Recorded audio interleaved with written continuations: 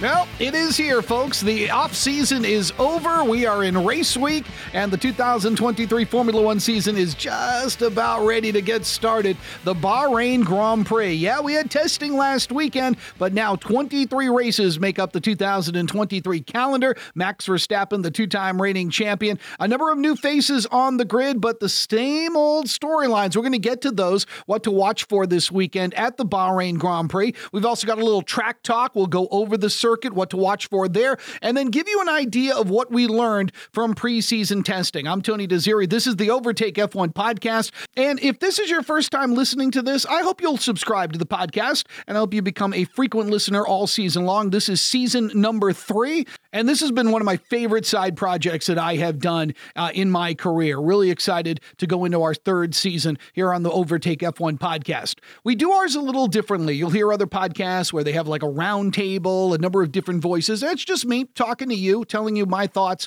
and my opinions and my news analysis of what is going on in the sport. We do race previews, we do race reviews, and then every now and then I'll throw in a podcast if nothing's going on just to talk about the news of the day. So please subscribe to the podcast. Keep up with what we're doing all season long. If you'd like to reach me on Twitter, you can do so at Tony D Radio. If you'd like to email me, you can do so at TonyDRadioshow@yahoo.com. All right, so we are heading into the season opener. We just had a weekend of testing. Later on in the podcast, we'll get a review of what the teams did in the days of testing at Bahrain. But right now, it's time to focus on the season opener. And there are 5 storylines, and we do this for our previews, 5 things to watch for. There are 5 storylines I'm kind of paying attention to as we get ready to kick off this season. And number 1 is chasing the champs. And this is not so much a Max Verstappen thing. This is more of a Red Bull constructors thing. Because what we learned from testing is Red Bull looks just as dominant as they did last year. Now, preseason testing is interesting because it's like it's even more detailed than an NFL preseason game, but like NFL preseason, you can learn nothing, you can learn a little bit. You don't really learn a lot, but you can get a feel for some things that the team may be working through. Preseason testing is like that. Teams will do race simulation, but they'll also go out in different fuel loads. They'll try different tires. So preseason testing can give you some really valuable information, but you don't really want to make solid decisions on teams' future based on preseason testing. But that being said, there has been nothing out of the 3 days in Bahrain last weekend to indicate that Red Bull is going to slow down one iota. As a matter of fact, they're looking as strong as ever after winning 17 of the 22 races last year, with Max Verstappen winning 15 of those races. They're looking to continue on. Now, who can challenge them? Well, early in the season last year, it was Ferrari. Charles Leclerc took race number 1 and 3, came in second in race 2, and actually had a very nice lead after Australia. And it looked like Ferrari had things dialed in. And yes, while there were going to be Red Bull tracks, in the end, it looked like Ferrari was in a pretty good position to run through the rest of the season. If they were going to continue to be strong, that they were going to end up winning Constructors and a Drivers' Championship. But the moment we got to Imola and Max Verstappen took the checkered flag there, they were off to the races after that, and Ferrari played catch up with all of its problems. So now we go into this season with Ferrari under a new boss. Fred Vasseur is taking over from Matteo Binotto, and this is a big deal because this is something that Ferrari is going to need. A guy that really has got his hands onto the racing department of this team. I always felt like Matteo Binotto was fine, but I always felt like this team really needed a real swift kick. I thought we got a lot of mixed messages from Ferrari publicly. They were kind of denying things that we were seeing on the track, and I don't think Vasseur is going to be that kind of team principal. But the other team to watch out for, of course, is Mercedes, because for so long they were on top, and last year the car just did not come together right away, and the porpoising issue and all of that, they've got that straightened out. But do they have enough to give Red Bull any sort of challenge at all? But I think the bigger question is, and I hate to put it this way, because again, this is one of the dominating teams in the sport, do they have enough to compete with Ferrari? I mean, that's really the battle. I mean, that's really kind of the idea going into the season opener, is that Red Bull right now, as George Russell said, is in a class above itself right now. Mercedes and Ferrari could be the teams that are competing for the right to at least challenge Red Bull. right? So you need to get off to a good start if this is what you want to do, if you want to challenge the champs.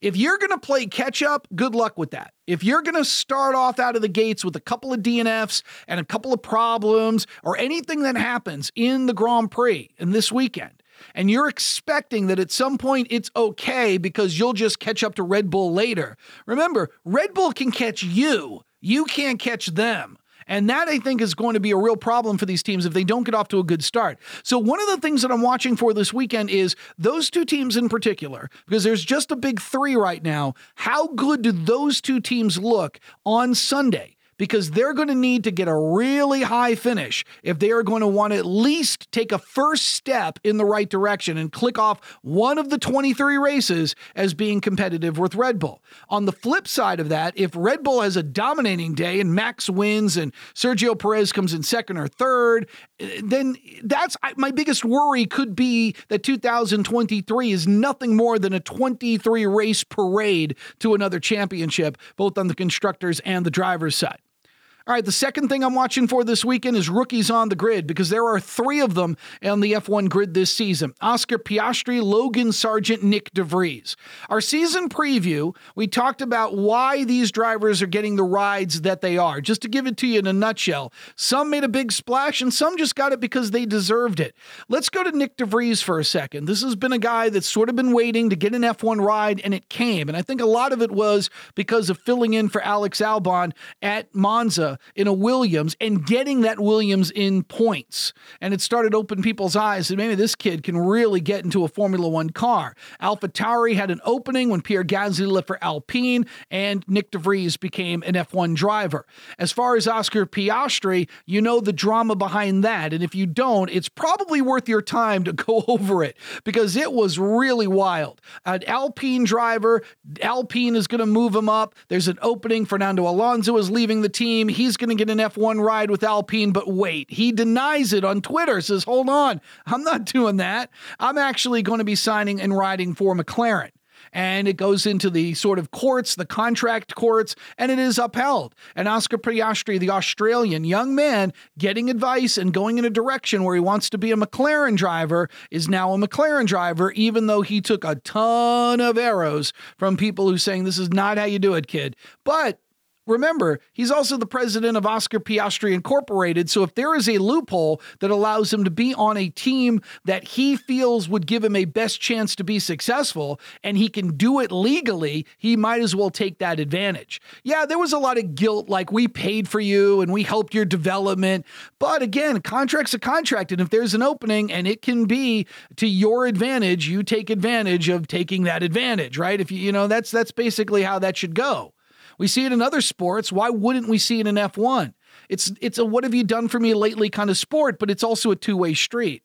And of course, the other rookie on the grid is Logan Sargent. And I think for those of us in the United States, while he's definitely not the first American driver to be on the grid, and he's not even the first American driver to be on the grid recently. I mean, in 2015 wasn't 100 years ago for Alexander Rossi. But it's kind of important because you're sort of in this pot, right? If you're Liberty Media, you've got this stew, and the stew is getting Americans interested in Formula One, right? So there's a number of ingredients that you want to put in the stew.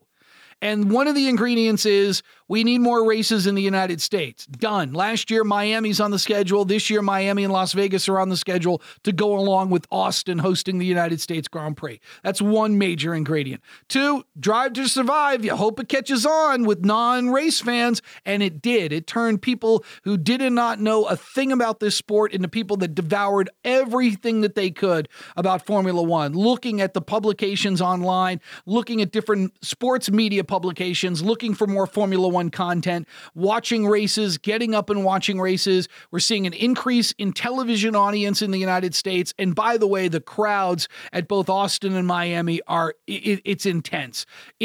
And you couple that with Las Vegas, the glitz and the glamour of that city, racing under the lights. That's another ingredient. But the other ingredient that you want, one of the main ingredients that you want, is an American driver.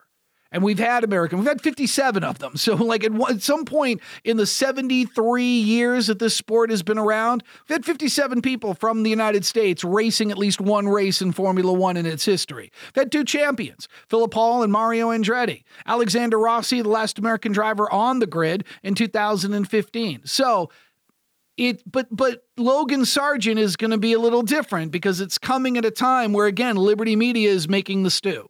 And the stew is, can we get more people in the United States interested? So these are the 3 things that I'm looking out for. I remember when Colton Herta was being talked about as the next American driver on the grid. Remember that? And he didn't have the super license points and whatnot. And there was this conversation amongst those of us in the American media covering Formula One that, okay, if you get an American driver on the grid, is that good enough? Or does he have to be on a team that's at least competitive in the midfield? He wasn't going to race for Red Bull, and he wasn't going to drive for Mercedes. He wasn't going to drive for Ferrari. But could he be on a competitive midfield team? Meaning U.S. fans seeing him having some success, getting the car in the points. Not necessarily consistently, but enough to say this is successful. I think Williams is way, way off. I think they're going through a rebuild. They had been improving, so it's not out of the realm of possibility that they're going to have a number of races where they can get in the points. But I think this year they'll be lucky to get a few in the points. And so what will that mean for an American audience, a brand new American audience saying, you know what, I can like this guy. He's from my country. But if the results aren't there, if it's just 15th place finishes and 16th place finishes and back end of the grid and some DNFs thrown in there, how long will that be? The other thing, though, to consider, and I've noticed this with a lot of my friends, my personal friends that have come to me to tell me that they're interested in Formula One, they're not looking for an American driver to root for. They found the guys they're rooting for. They found the teams that they like. Right? I mean, my son's young friends, for example, are all Max Verstappen fans. The older friends that I know that are getting into Formula One, they like Lewis Hamilton or they like Daniel Ricciardo before he left the grid.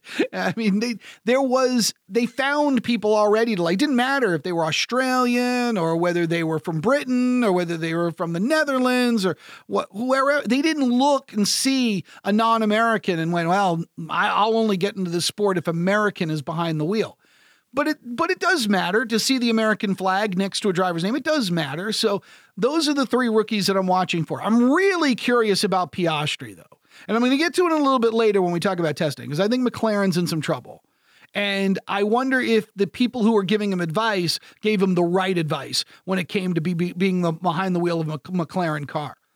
The third thing I'm watching out for in the Bahrain Grand Prix this weekend is the result of Fernando Alonso. And I'll be honest, I'm looking at Fernando Alonso's results all season long. If there's one driver overall that I really am going to be paying attention to, it's him. His move to Aston Martin last season, where he announced that that's who he would be driving for in 2023, and he was going to leave Alpine, that really opened a lot of eyes because he was going to be replacing Sebastian Vettel. He was going to team up with Lawrence Stroll's team. And there was a feeling like Aston Martin was going to be building something. I mean, they didn't have a very good season, but they were building things, right? They had a new facility, felt like there was some new progress in the way they were building their car. And Alonso saw it as well and was willing to say, look, I don't have very many years left. I came back into the sport. I'm a 2-time world champion. I want to compete. I want to compete up towards the front. Maybe not for championships, but I'm going to lounge around back here. And I think he felt like this team was on the move forward. And as we will get to later on in this podcast, if there's one team people went, whoa, during testing, it was them. Last year, they didn't have their car dialed in. It was also the final season of Sebastian Vettel. So it was kind of like the results weren't there, but it didn't matter because everybody was saying goodbye to Seb. They finished 7th in the Constructors' Championship with just 55 points. But I think Alonso really is seeing what a lot of people were wondering. When was all of the buildup going to pay off? And I think you might see it in 2023, especially with him behind the wheel. Number 4 on the list of things to watch out for this weekend, and this is for me personally, is teammates, old and new. We'll start with the number one team, and that is Red Bull with Max Verstappen and Sergio Perez. Now, I'm going to preface this by saying, if you're a longtime sort of fan of Formula One, you know that you don't have to be best friends with your teammate. That's not something you have to do. In fact, some of the great rivalries in the sport happen within the team, right? But there's going to be some differences that are going to come up, all right? And there's going to be some conflict that's going to come up. It's natural. We saw Sergio Perez and Max Verstappen as these teammates that worked so well together when Max Verstappen and Lewis Hamilton were battling it out. Remember Abu Dhabi? Well, we always remember Abu Dhabi for the controversial Michael Massey call at the end. But how many of you remember the great performance of Sergio Perez, who held up Lewis Hamilton enough for Max Verstappen to catch him? Where Verstappen said, Checo's a legend, right? They worked so well together. And last year at Brazil, there was this conflict on the radio, right? Where they wanted Verstappen to give a place up for Sergio Perez, who was trying to catch Charles Leclerc in the driver's standings, and Verstappen didn't do it. He didn't do it. And afterwards, Verstappen was on the radio saying, "We talked about this. Don't ask me to do it again." Sergio kind of blew it off like, that's just who he is. We know who he is. All right. Well, they worked it out, right? But will there be a certain circumstance pop up, right? Verstappen felt, it was the story about Verstappen feeling like that Sergio Perez crashed in Portier in Monaco, denying him a killer lap. I mean, all that stuff, all that infighting with teams. Well, did they work it out? They say they did. We'll see. Esteban Ocon and Pierre Gasly. Well, these two are never going to be best friends. They're never going to be friendly. But they keep saying that it doesn't matter. They're teammates and they're professional and they're going to make Alpine the best it could possibly be. But again, you don't have to be best friends with your teammate, but you have to get along with your teammate just enough. They're going to be in meetings together. They're going to do PR together. They're going to be around each other a lot. Now, they may not get along and their differences may never come together and they may never work it out. But it does not mean they can't be a good team. But pay attention to that, as well as Haas, because Nico Hülkenberg and Kevin Magnussen aren't exactly best friends either. And we know that from an incident before. But the reality of it is, again, if you can work together and be professional, you can create good things on the track. You've got to share some information. You've got to be in meetings together and help each other out. We will see if, again, these two teams will work together and produce good results for both Alpine and Haas this season based on their expectations this year. McLaren, Lando Norris and Oscar Piastri. Now, Lando is one of my favorite drivers because he's got a very warm personality and he's a hell of a talent. And one of these days, it's going to be a victory lane celebration, right? He's going to be on top of the podium. I don't know when, because his car stinks, right? And I doubt it's coming anytime soon. But the reality of it is Oscar Piastri is now in Formula One, and these are two young guys on a very, very good team with a bad car. And what I mean by that is McLaren is one of the more iconic teams in the sport, but they're struggling in their car development. So there's going to be a high profile of these two guys because of the team they're on and the fan base that it has around the world, but the results aren't going to be there. And for Piastri, this is where the trouble could come.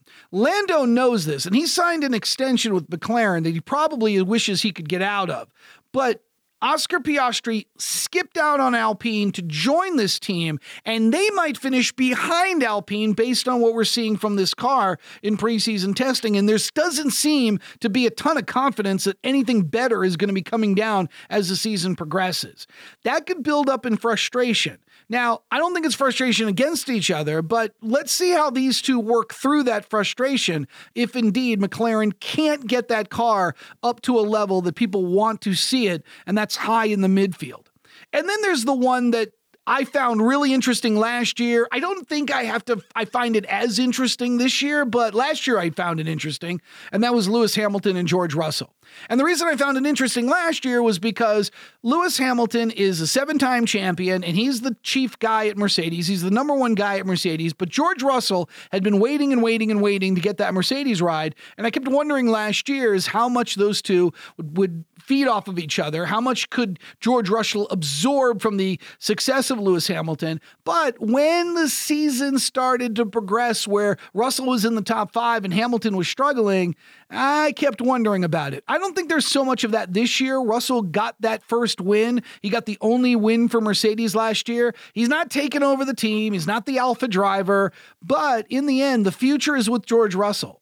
The future is going to be with him as Hamilton tries to figure out how many years he's got left in this sport. So again, number 4, 5 teammates, both old and new, I'm watching for in the Bahrain Grand Prix.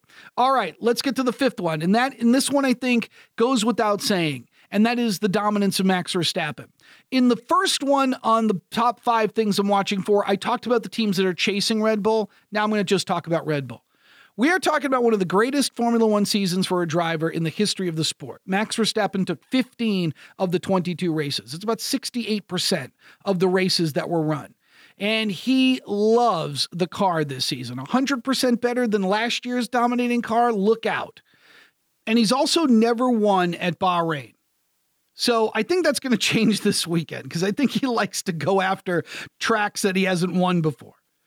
Nevertheless, George Russell said Red Bull is in a league of their own. That's my biggest worry for the 2023 season. In 2021, we had one of the greatest title fights the sport has ever seen. Then 2022, we saw a dominating performance, but we didn't see competitiveness. So you could watch for the history, but you didn't see the competition that made 2021 so appealing. Could we just get a repeat of that? I mean, if Red Bull's car... Again, there wasn't a ton of rule changes here. Like the car is pretty much the same. And now it feels like Red Bull's even better. And that's got to worry a lot of people. So Ferrari, Mercedes, they've got to do exponentially better this season in order for them to be in the league that Red Bull's in right now. But to Verstappen for a second here. If he has a similar season, 14 wins, 13 wins, doesn't matter. We're going to see a level of dominance that we've seen before in the sport, but it'll be this era. It'll be the Verstappen era, like it was the Hamilton era, the Schumacher era. You go back in the history of the sport and find these sort of moments where one team, one driver in particular, is just carrying it over from year to year. This is where Verstappen is. You could make the argument it didn't exist in 2021, right? Because even though we knew Verstappen was extremely talented and had a load of potential, one championship doesn't make a dynasty. One Super Bowl doesn't make a dynasty. Even if you can see dynasty coming, you can't label it yet. And winning a world championship on a controversial decision is not the start of a dynasty. But last year was a start of a dynasty because then he got the second championship in the dominating performance that he had. And now it looks like 2023 is just going to be a repeat of that.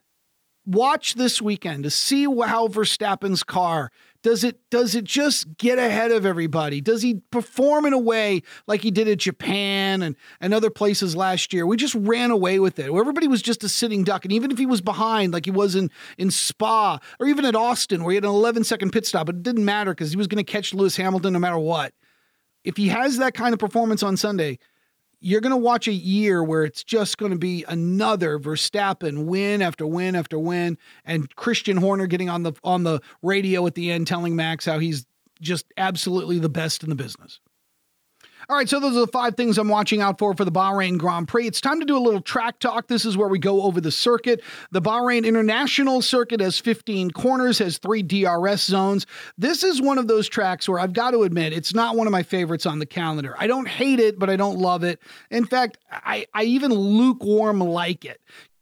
The cars coming off the grid will make a right-hand turn into turn 1. It's kind of a short right, left, right, and that'll take you to a short straight, and that's the first DRS zone on the circuit. It leads to a sweeping right-hander. They kind of go down the hill a little bit into some S's, a little S, a little back and forth. That leads to a couple of more turns to the second DRS zone coming off of turn number 10, and that's a shorter DRS straight, but nevertheless, big sweeping left-hander at turn 11. You get to the top of turn 13. That will take you into a long straight down to turn 14, but there's no DRS there. Instead, as you're coming off turn 14, a little short sort of twist to the right, and then you head down the long straight into turn number 1. That's your third and final DRS zone.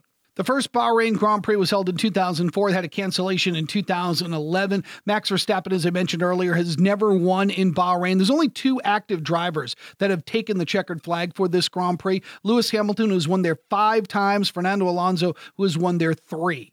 All right, as far as tires, Pirelli bringing the hardest compound tires, C1 for the hard, C2 for the medium, C3 for the softs. Very, very abrasive asphalt. Bunch of low to medium speed corners. Traction and braking will be in big demand on these tires. And also you need some good stability on the car. So that's our track talk segment for the Bahrain International Circuit. All right, let's quickly go to testing.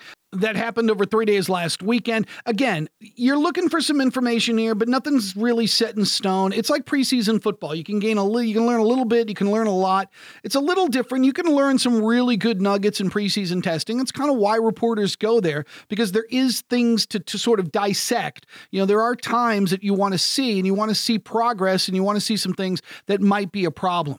But the one big nugget that was the big takeaway after the 3 days was, if you loved Red Bull last year, you're going to love them this year. As I said earlier, there's not a lot of rule changes that are into the car this season. So if you were good last year, you're going to be good this year. And Red Bull was excellent last year. 17 out of the 22 races they won, with Sergio Perez twice and Max Verstappen winning 15 out of 15 races. So the RB18 was great. The RB19 is even better, according to Max Verstappen, right? He didn't like some things about the RB18, and they look like they have got it worked out for this car. He says it's 100% better than it was last year. Well, that's got to be crazy talk, because that's one of the best drives of a car we've ever seen in Formula One history. Nevertheless, if he's talking like that, and there is a lot of showmanship here, don't misread this. There's always a little playing around with the press, saying positive things, never really telling you the truth, but there's no reason not to believe him. He's that excited about the RB19 going into this season. Well, what about the competitors? Well, there are a couple of things last year with Ferrari that didn't really last all season long, right? So the straight line speed was a problem for Ferrari. That was an issue, because they would get to positions and they would get in races where Red Bull would creep up on them in straight line speed. It looks like they are a bit quicker based on some laps in preseason testing this season. So the SF23 is improved in that department. There was some reliability issues that they've got to take care of this year. But nevertheless, people are excited about the Ferrari car, but not as excited as Red Bull's excited about the Red Bull car. Charles Leclerc, though, made it very clear, right? This is championship or bust now. They had a little bit of a taste. Ferrari says this all the time, but some years it's more realistic than others. But that's it. They already did the second in constructors, second in drivers thing. Now it's world championship time. But I don't know. I don't think they've got the car yet that can match Red Bull in terms of just being there consistently and then seeing what happens. But Fred Vasseur is now the team principal, and I think this is a big, big boost to Ferrari's chances. Again, there were some real issues last year. We documented them all. But hopefully they get a lot of that worked out this season under the guidance of Fred Vasseur. Mercedes has clearly got some work to do. The W14 was not really the impressive car of the weekend. Lewis Hamilton says that they've got some work to do, but it's better than what they noticed last year when they had all those porpoising issues, and they sort of realized with testing in the first race of the season that Mercedes wasn't going to be in contention.